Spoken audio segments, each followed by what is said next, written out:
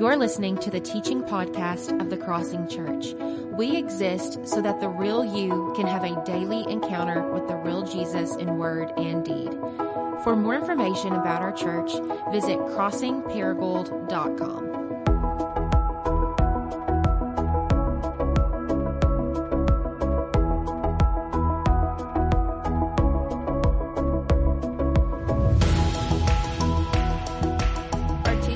Today is from Luke 8, 4-8. While a large crowd was gathering and people were coming to Jesus from town after town, he told this parable. A farmer went out to sow his seed. As he was scattering the seed, some fell along the path. It was trampled on, and the birds ate it up.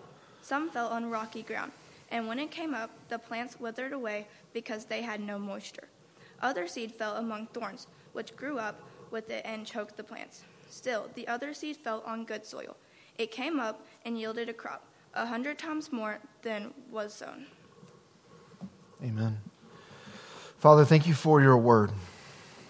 Thank you for revealing yourself to us explicitly like this. Like we know that creation speaks of your character and your nature, and we can learn a ton by just looking around us, and yet without your explicit revelation of who you are, we will be left in the dark. And so thank you for bringing the light.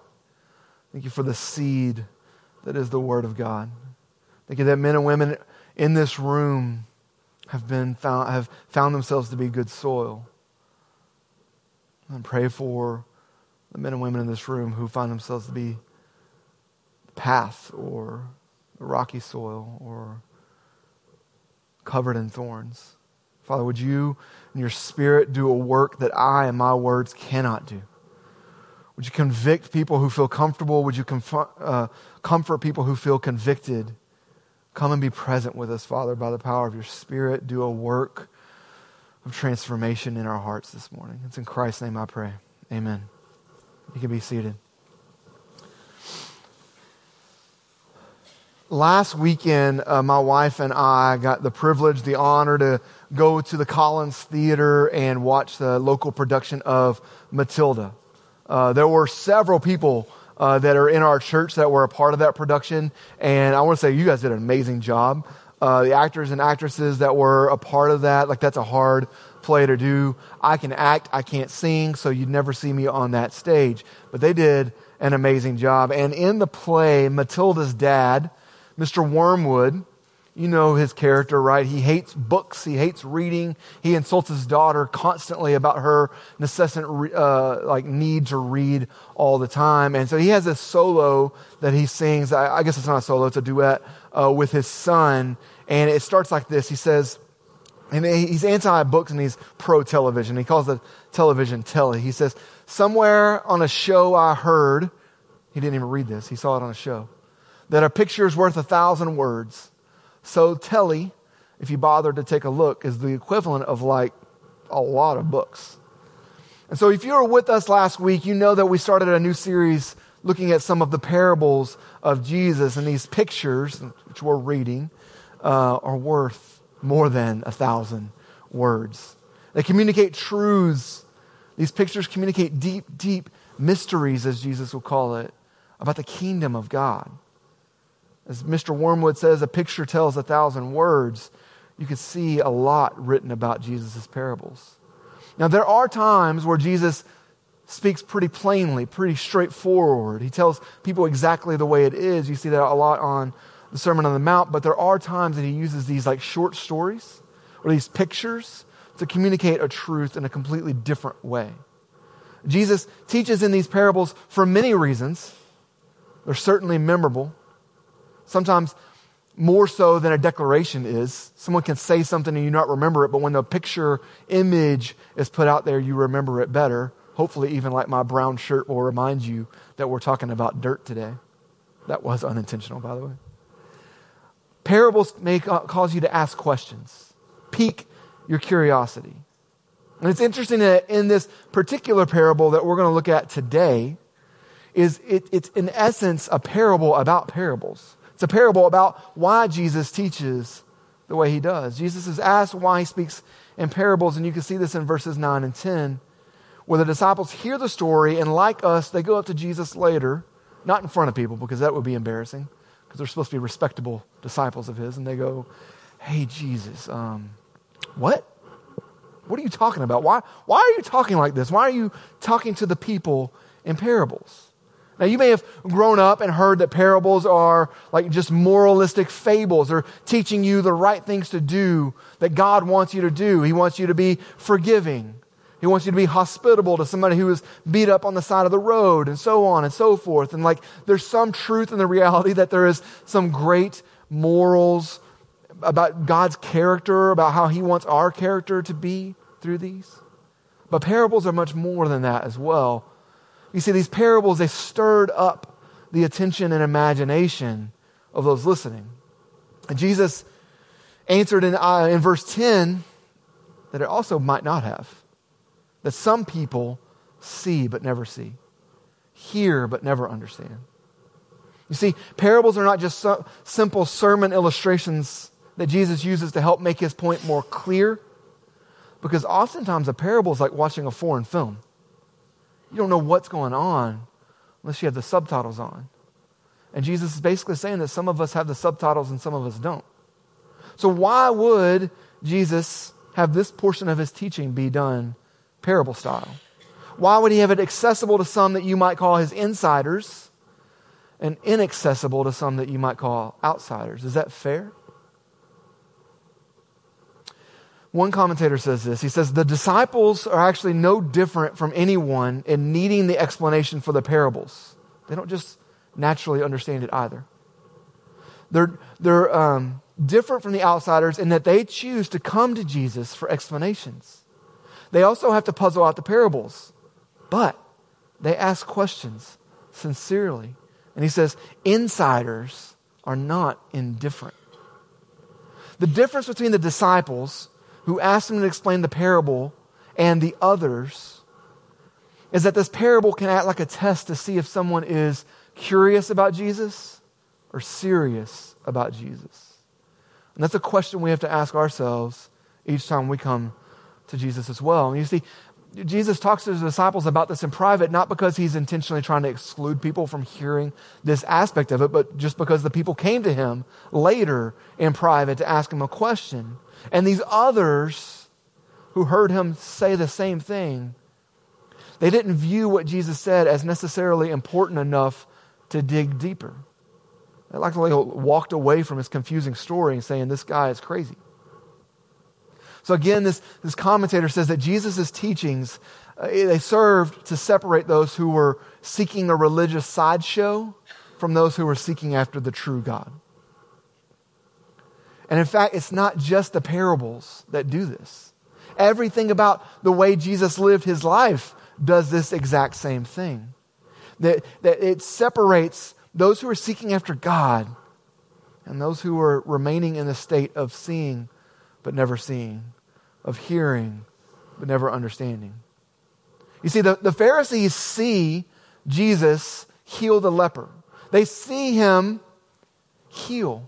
But they don't see that he's the Messiah that they've longed for, because they can't see through, they can't see past their legalism. The teachers of the law hear Jesus double down on the law when he's on his Sermon on the Mount, but they can't hear that he is the God of grace in the flesh. The paradox of Jesus is that everything about his life required the witness of these things to approach him with a humble heart that wants to engage with the living God. From healing the sick to dinners with sinners, which I did not mean to rhyme, but it sounds really cool, to confusing parables, to straightforward teaching, to the suffering and death on the cross itself. These things either cause you to lean into Jesus and try to learn more, or walk away and say, he's not worth my time.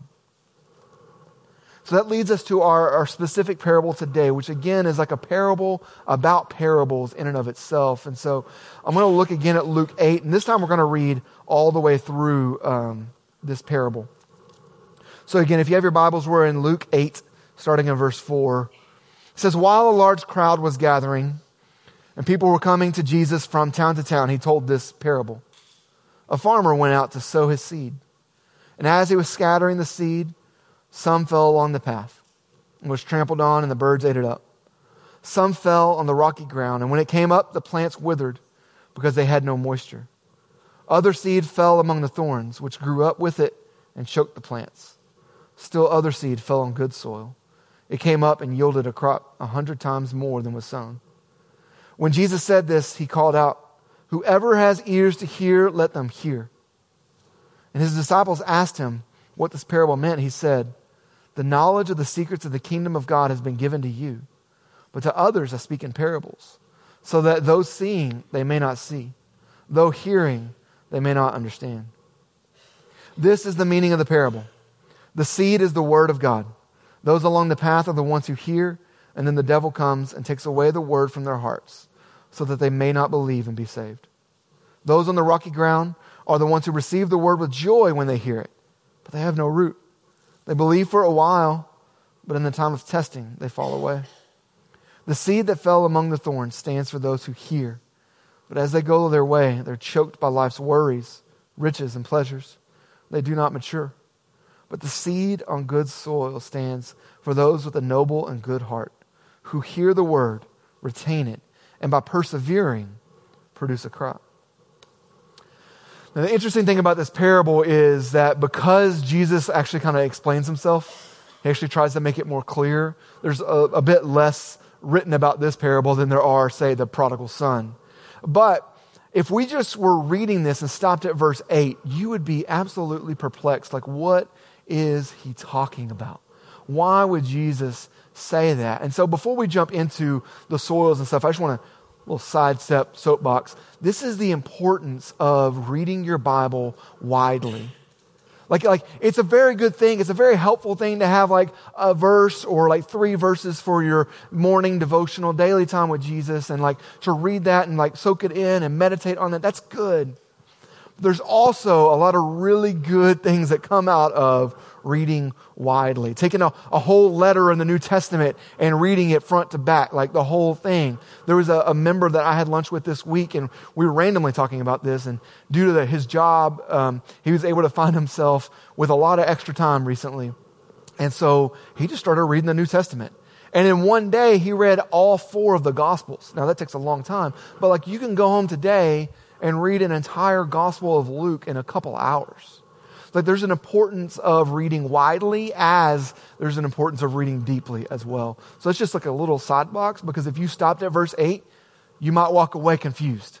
But Jesus explains himself right after that. Now, he doesn't do that a lot, so I'll just let you know that. But there is still a lot of really good things about reading widely. So let's look at the 4 soils that Jesus describes in his parable. So first, looking in verse 5, we have the seed that fell along the path. Jesus says, the farmer went out to sow his seed, and as he was scattering the seed, some fell along the path. And it was trampled on, and the birds ate it up. And later he interprets it saying, those along the path are the ones who hear, and then the devil comes, takes away the word from their hearts so that they may not believe and be saved. These are the ones especially that Jesus says, though hearing, they may not understand. This is the person who hears the gospel proclaimed, and maybe you're even here in the room this morning, you hear the gospel proclaimed, and it goes in one ear, out the other.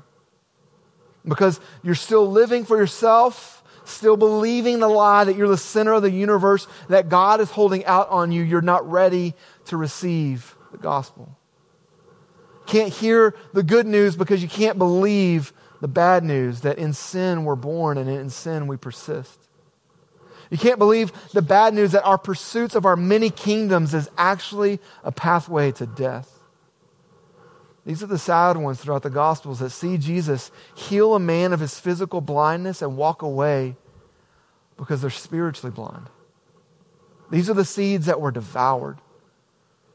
And if that's you this morning, I would plead with you to hear the word of the Lord. Not me. Hear God. Hear Jesus speaking.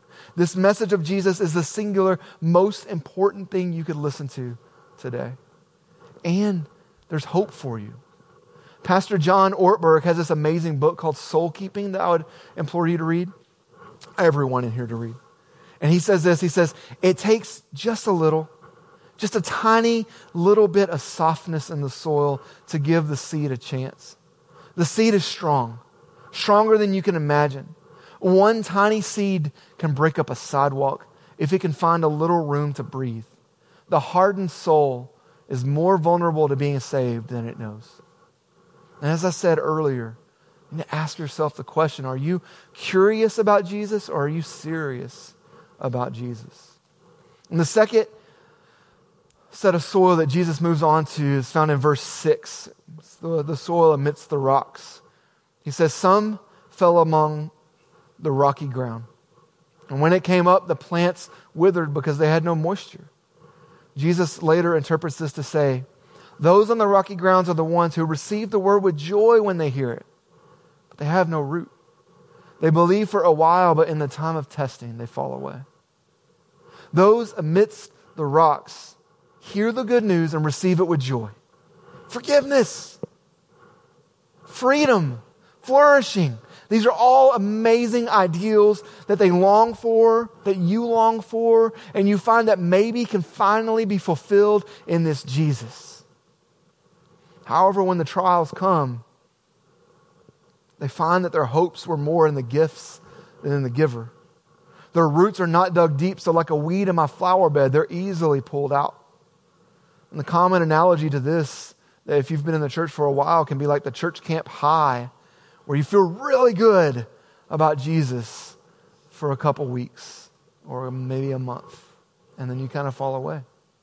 An analogy to our practical pop cultural life or whatever, it reminds me of a Razorback fan who started this football season really excited because last year we weren't terrible and things were going good, and we had that hiccup against Texas A&M, and then halfway through the Alabama game, you were like, I'm going away. I got to go mow the yard.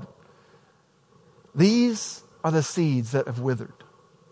And if you felt yourself be on the rocky ground in the past, or you're tempted to fall away today, I must implore you to latch on to this gospel truth, this message that is a message of forgiveness and freedom and flourishing. But Jesus also promises us that we're going to experience trials, hardships, and even persecution specifically because you claim to be a Christian. Christianity is not the easy life, but it is the only path to true life. Now, our third group of people are those found in the soil that Jesus describes in verse 7 that are among the thorns. He says, other seed fell among the thorns, which grew up with it and choked the plants. And later he says, the seed that fell among the thorns stands for those who hear, but as they go their way, they're choked by life's worries, riches, and pleasures, and they do not mature. Now I, along with many others, and I would anticipate that you might raise your hand to say yourself, feel oftentimes like this can be me. John Calvin, in a very wordy Old English translation of his commentary, says, I'm not going to put it on there because it's very hard to read in the Old English, but in essence he says, there's not one of us whose heart is not filled with a thick forest of thorns. But the danger of these thorns is that they grow so thick that we become slothful to cut them out. I mean, I know I've received the seed of the gospel. I know it has gone down deep. It has begun to build roots. It's begun to flourish fruit. And I also know, and I have a fear, that I'll often allow the thorns that Jesus describes to choke me out of being fruitful. Again, John Ortberg says, if the devil can't make you sin, he'll make you busy. Because either way, your soul will shrivel. Now, one of the questions I've asked myself this week is, what type of fruit is Jesus referring to here that can't grow, that shrivels, that gets choked out, or in the good soil actually does grow? And he doesn't actually say. My initial thought, and what I've thought for many years before really looking at this text and thinking about it and praying about it, was that for some reason the fruit was like me evangelizing, me sharing the gospel with people and seeing fruit of people believing. But since that's actually out of my control and I can preach the gospel very faithfully all the days of my life and people not believe, though that's probably not what's going to happen, because that's out of my hand, I actually don't think that's the fruit he's talking about. I think that the fruit he's talking about here is more in line with the fruit of the Spirit. You see, let's actually, before we get into that, let's look again at the good soil. So in verse 8, Jesus says, still other seed fell on good soil. It came up, yielded a crop 100 times more than was sown.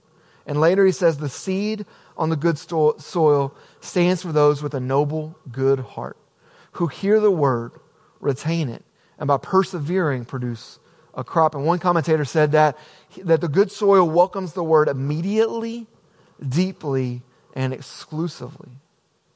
And so when you do that, when you receive the seed, which is the word of God, when you receive that immediately, deeply, and exclusively, fruit will come out.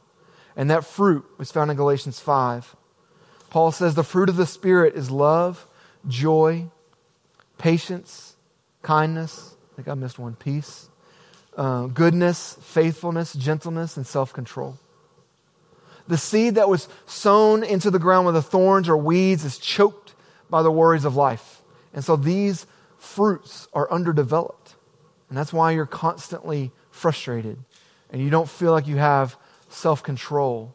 You don't have control over your sin. That's why you don't have joy in your life. Now, I think it's important to say that Paul's not saying that the Christian who has this fruit of the Spirit is perfect in the fruit of the Spirit. I don't think that's the case. We are growing in joy. We're growing in love. We're growing in patience. I also don't think that this is an exhaustive list of the fruit of the Spirit. I think Paul just listed several things, 9 things, and said, there you go, that's some, keep going. Those are the types of things that are the fruit of the Spirit. This summer, we actually went through the fruit of the Spirit with our Crossing Kids in June and July. And all summer long, I had the privilege of teaching the elementary class. And so I would get in there, we would learn about one of the fruit of the Spirit. And each week, I would quiz the kids and ask them if they remembered the fruit of the Spirit list. And they would start throwing out different words, and they'd get most of them. But inevitably, every single week, they would throw out some virtue that's really good and godly, but it's not on this list. That doesn't mean it's not a fruit of the Spirit. And so, like Paul's words, I pray that if you're the good soil, you find yourself growing in joy. You find yourself growing in patience and self-control. And like our Crossing Kids, in their own words, I hope and pray that you find yourself growing in generosity. I hope and pray you find yourself growing in the courage to share your faith with those around you. Because these two are fruit that the Spirit is in you. Now, we can only do this by doing the hard work of weeding out the thorns. Jesus doesn't make a declarative statement that the one who finds themselves among the thorns cannot pull their sleeves up and put to death the thorns that entangle them. In fact, in Romans 8, Paul says you absolutely can, by the power of the Spirit, put to death that which is trying to lure you away from God. So this morning, you have to ask yourself, I have to ask myself, what are your life's worries that keep you from being fruitful? What is it in your flesh that you desire that keeps you from being patient because you're not getting your way? What is it in your flesh that you're having a hard time putting to death? You don't have self-control, and it keeps pulling you away from God, even though you became a Christian 5 years ago. Jesus talks about riches being one of these things that can distract us. And the interesting thing here is riches is a very subjective reality. Because to some of you, I might be considered rich, and to some of you, I dress in rags. To the third world, pretty much every one of us is absolutely wealthy. So riches is not about a quantity of money. It's about a mindset that is focused on get, take, get. So whether you have money or you don't have money, you can be distracted by the allure of riches. And so Jesus says that these are the types of things that can easily take us over. And the question we have to ask ourselves is, how is the pursuit of the good life in riches and pleasures prevented us from pursuing a fruitful life? And could it even be, too, that your old addictions, which you thought you had put to death years ago, weeks ago, that those old addictions are even finding themselves to regrow like a weed in my flower bed, like they just keep coming back. And here's the thing about the good soil. Because when we have those things, we kind of want to like white knuckle it, right? We want to grab the steering wheel and say, I'm in control. I've got this. I've got the power to overcome this thing. Or gosh dang it, I'm going to be joyful. That's not a very joyful voice. Good soil is not good because it's strong, because it's impenetrable. Good soil isn't good soil because it's solid. Good soil is good soil precisely because it's soft. It's broken. Good soil allows the seed to go in deep. Good soil can receive the water and retain the water so that seed can become a plant. And as any plant grows, even in the good soil, when it comes up, it actually depends on hardship to grow strong. In the 1990s, there was this interesting science experiment. Scientists wanted to see if we could create an ecosystem within a biodome so that we could take that to Mars and know that we can grow trees and bushes and fruit and vegetables and things like that. So they built this ginormous biodome in Arizona that was like 4 acres. There's a photo of part of it there. It's huge. 8 scientists spent 2 years inside there, never left, and they're observing, they're taking care of the plants and things like that. It's beautiful. They were so excited, like they plant things, and without the elements, like trees just started shooting up. It was amazing. But the problem was, after a while, these trees that shot up really, really fast looked amazing on the outside. They could not bear the weight of the fruit they were growing. And they either just started snapping from the top, or they would just completely fall over because they had no root. You see, trees actually depend on wind to make their bark strong. You see a tree that's swaying during a high wind day and you're like, that sucker's falling on my house this year. I know it. That same wind that makes you afraid it's going to fall over is what actually makes that tree strong. The drought that we've had this year, which is not good for new young plants and farmers, are great actually for a matured tree, because that forces that tree's roots to dig deeper and deeper into the ground where there is water. So like wind, which can be destructive, and drought, which can be destructive, are actually what a tree needs in order to find life. Now it also needs the lack of wind and sun and water as well, but you can't take it out of these dangerous elements and expect it to actually grow healthily. So if you're the good soil, your life will not be without difficulty, which is actually good news, because if the lack of difficulty can lead to death in our consumeristic society, then we know that when we're faced with hardships, this is the Spirit being able to work in our lives to make us a healthy plant that can produce fruit. So if you find yourself among the thorns, root them out, cut them out.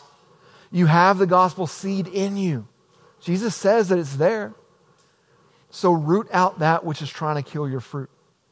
If you find yourself among the good soil, growing as a tree grows with the wind and the droughts, use the fruit of the Spirit to love one another. And with patience and kindness, with joy, lend a helping hand, gently help those in the thorny soil rid themselves of thorns. And remember, without the seed, we're actually all just different types of dirt. And dirt's just dirt. It reminds me of, in the creation story, God says that He took the dust of the ground and He breathed life into it. Which reminds me on Ash Wednesday, before we celebrate Lent, we begin the Lenten season, we do the cross on your forehead and we say, from dust you have come and to dust you shall return. We are all just dirt. And so the question is, what kind of dirt, what kind of soil are you? So with the time we have remaining, I'm going to quickly just go through 4 observations that I have about the 4 soils Jesus talks about. So first, which soil? We don't know which soil our hearts are. But I can bet you this, if you long to be the good soil, if you long to be in the presence of Jesus, like you probably are, or you will be, and God's working on tilling up your ground to make you a good fertile soil. But if you're like, I can't wait till this dude on the stage stops talking, you're probably the soil that is actually the pathway. Jesus doesn't actually tell us if we can change what type of soil we are, but I don't think that matters as much. Going on was this, now I'm this, now I'm this. As much as it is just finding myself being the good soil that's received the seed with joy, just like the one in the rocky soil, with perseverance, and with diligence to root out the thorns. This also means that we don't know what type of soil other people are. So last week when we started this series on the parables, Robert opened us with that parable on the prodigal son. Jesus is talking to two groups of people, right? Tax collectors and sinners who look like they are not the good soil. They look like they are far from God. They are hardened. They don't know, like there's no way God would ever make them the good soil. And yet in Jesus' upside down world, his upside down kingdom, they are the ones that are broken. And the only thing they have to offer Jesus is a broken, soft heart. He's also talking to the Pharisees and the tax collectors who look like the champs. They look like, oh man, if there's a good soil, they're good because everything about them is good, right? But because they're finding their righteousness in their works, and they're not trusting God and his full word and his grace, knowing that they can never actually measure up to God, they're actually the seed who can hear but never understand. They're the pathway who Jesus speaks and all they respond with is animosity and they can't receive the gospel. So we don't know.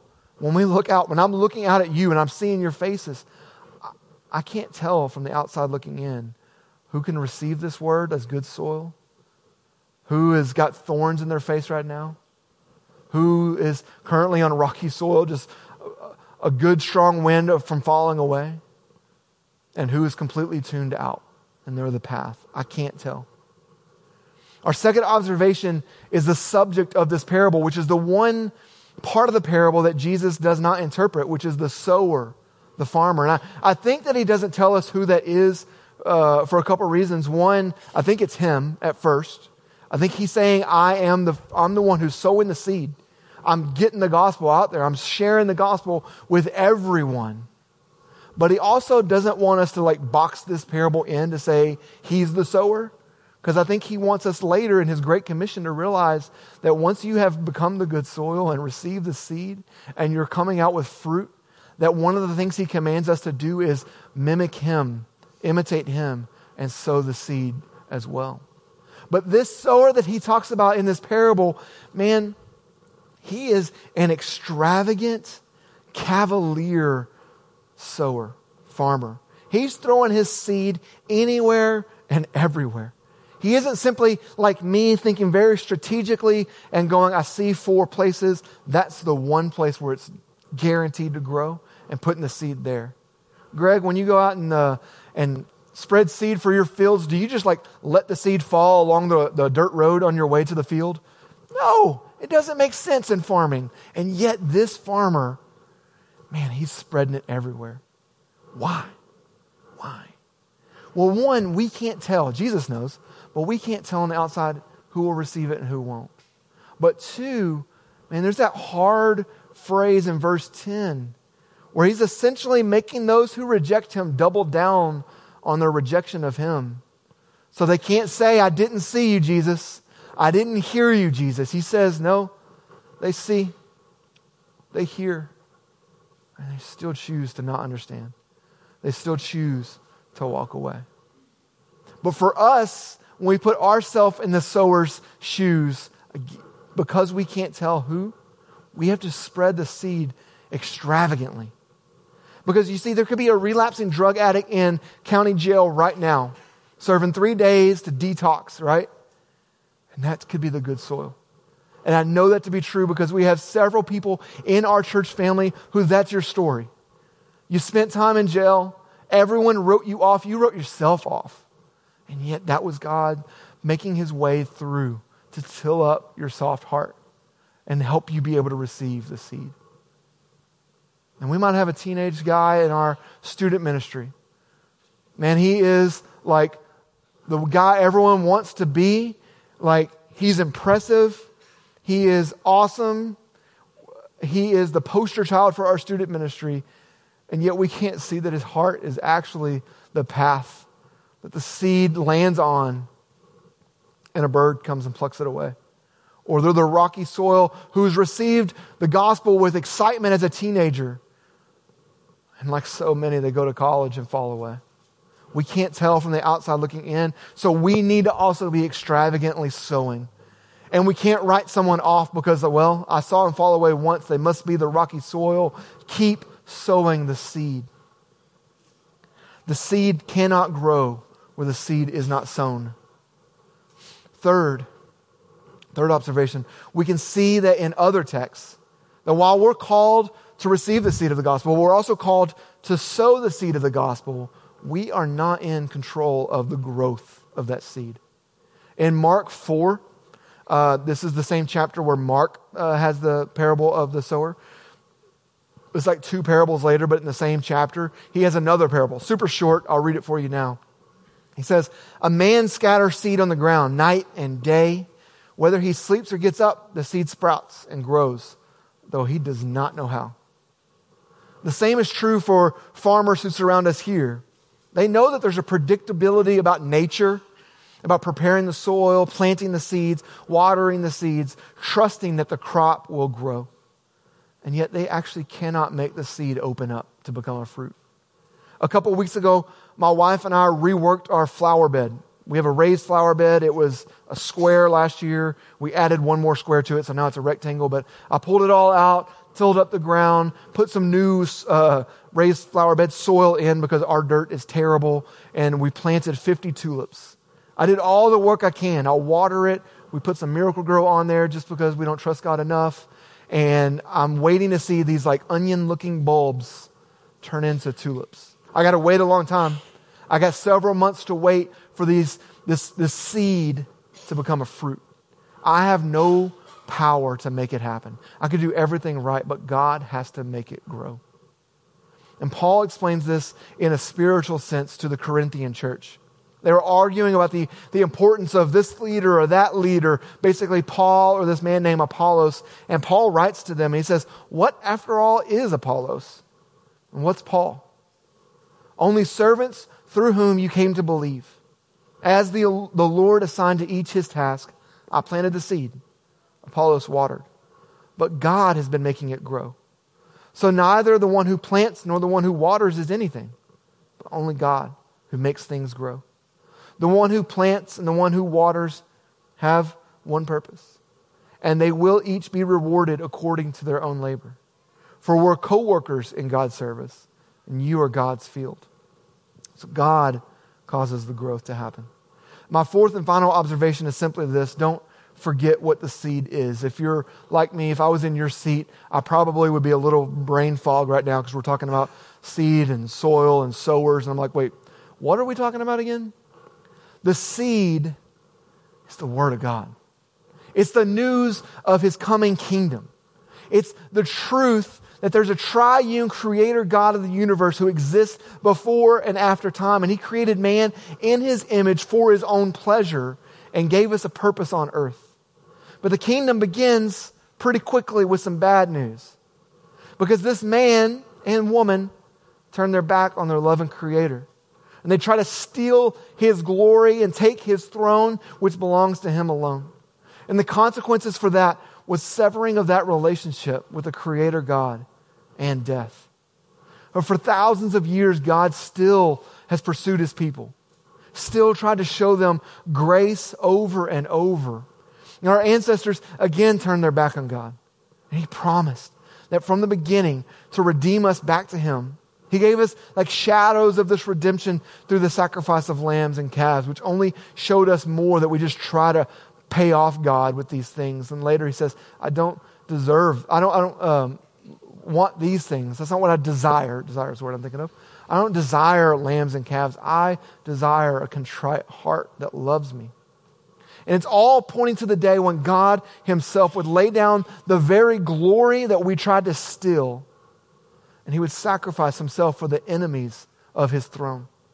And Jesus came and lived the life we were created to live, and he died the death that only we deserve to die. He defeated sin and death by being a sacrifice to pay for our sins of anyone who would receive him as a good soil.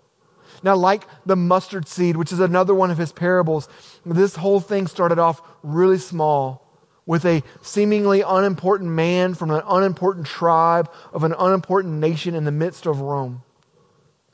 And once it started coming up like a farmer trying to cut weeds out of his field, the Roman government, the Jewish leaders tried to cut this Christian movement out. But Jesus told Peter that the gates of hell could not prevail over his church. Why? Is it because we're so strong? Is it because our soil is so awesome? It's because he is the king and he cannot be defeated. And in the end, his kingdom, his church, his bride will persevere and become stronger. But the one thing that can weaken the church, the one thing that can weaken his kingdom, is when we as his church find satisfaction outside of him and let the thorns grow up. And we don't cut the thorns out. It can seem at times like we have this terminal fear of trusting God. And so we turn away from him time and time again. And so that's why every single week we believe it's important to turn away from those things and turn back to Jesus together to repent, to confess our sin, and to receive forgiveness through this symbol of communion. And so if you're in the room this morning and you're a Christian, you call yourself a Christian, you put all of your hope on Jesus and none of your hope on yourself, we invite you to take part in communion. So our band and servers will come, but I want to give some instructions as they come. We have 2 stations here as well as one in the back if you prefer the disposable cups. But up front here, you have a server tear a piece of this bread off. They'll hand it to you and say that this is the body of Jesus. It's broken for you. You'll take that bread and you'll dip it into the juice. And they'll say that this is the blood of Jesus that's shed for you.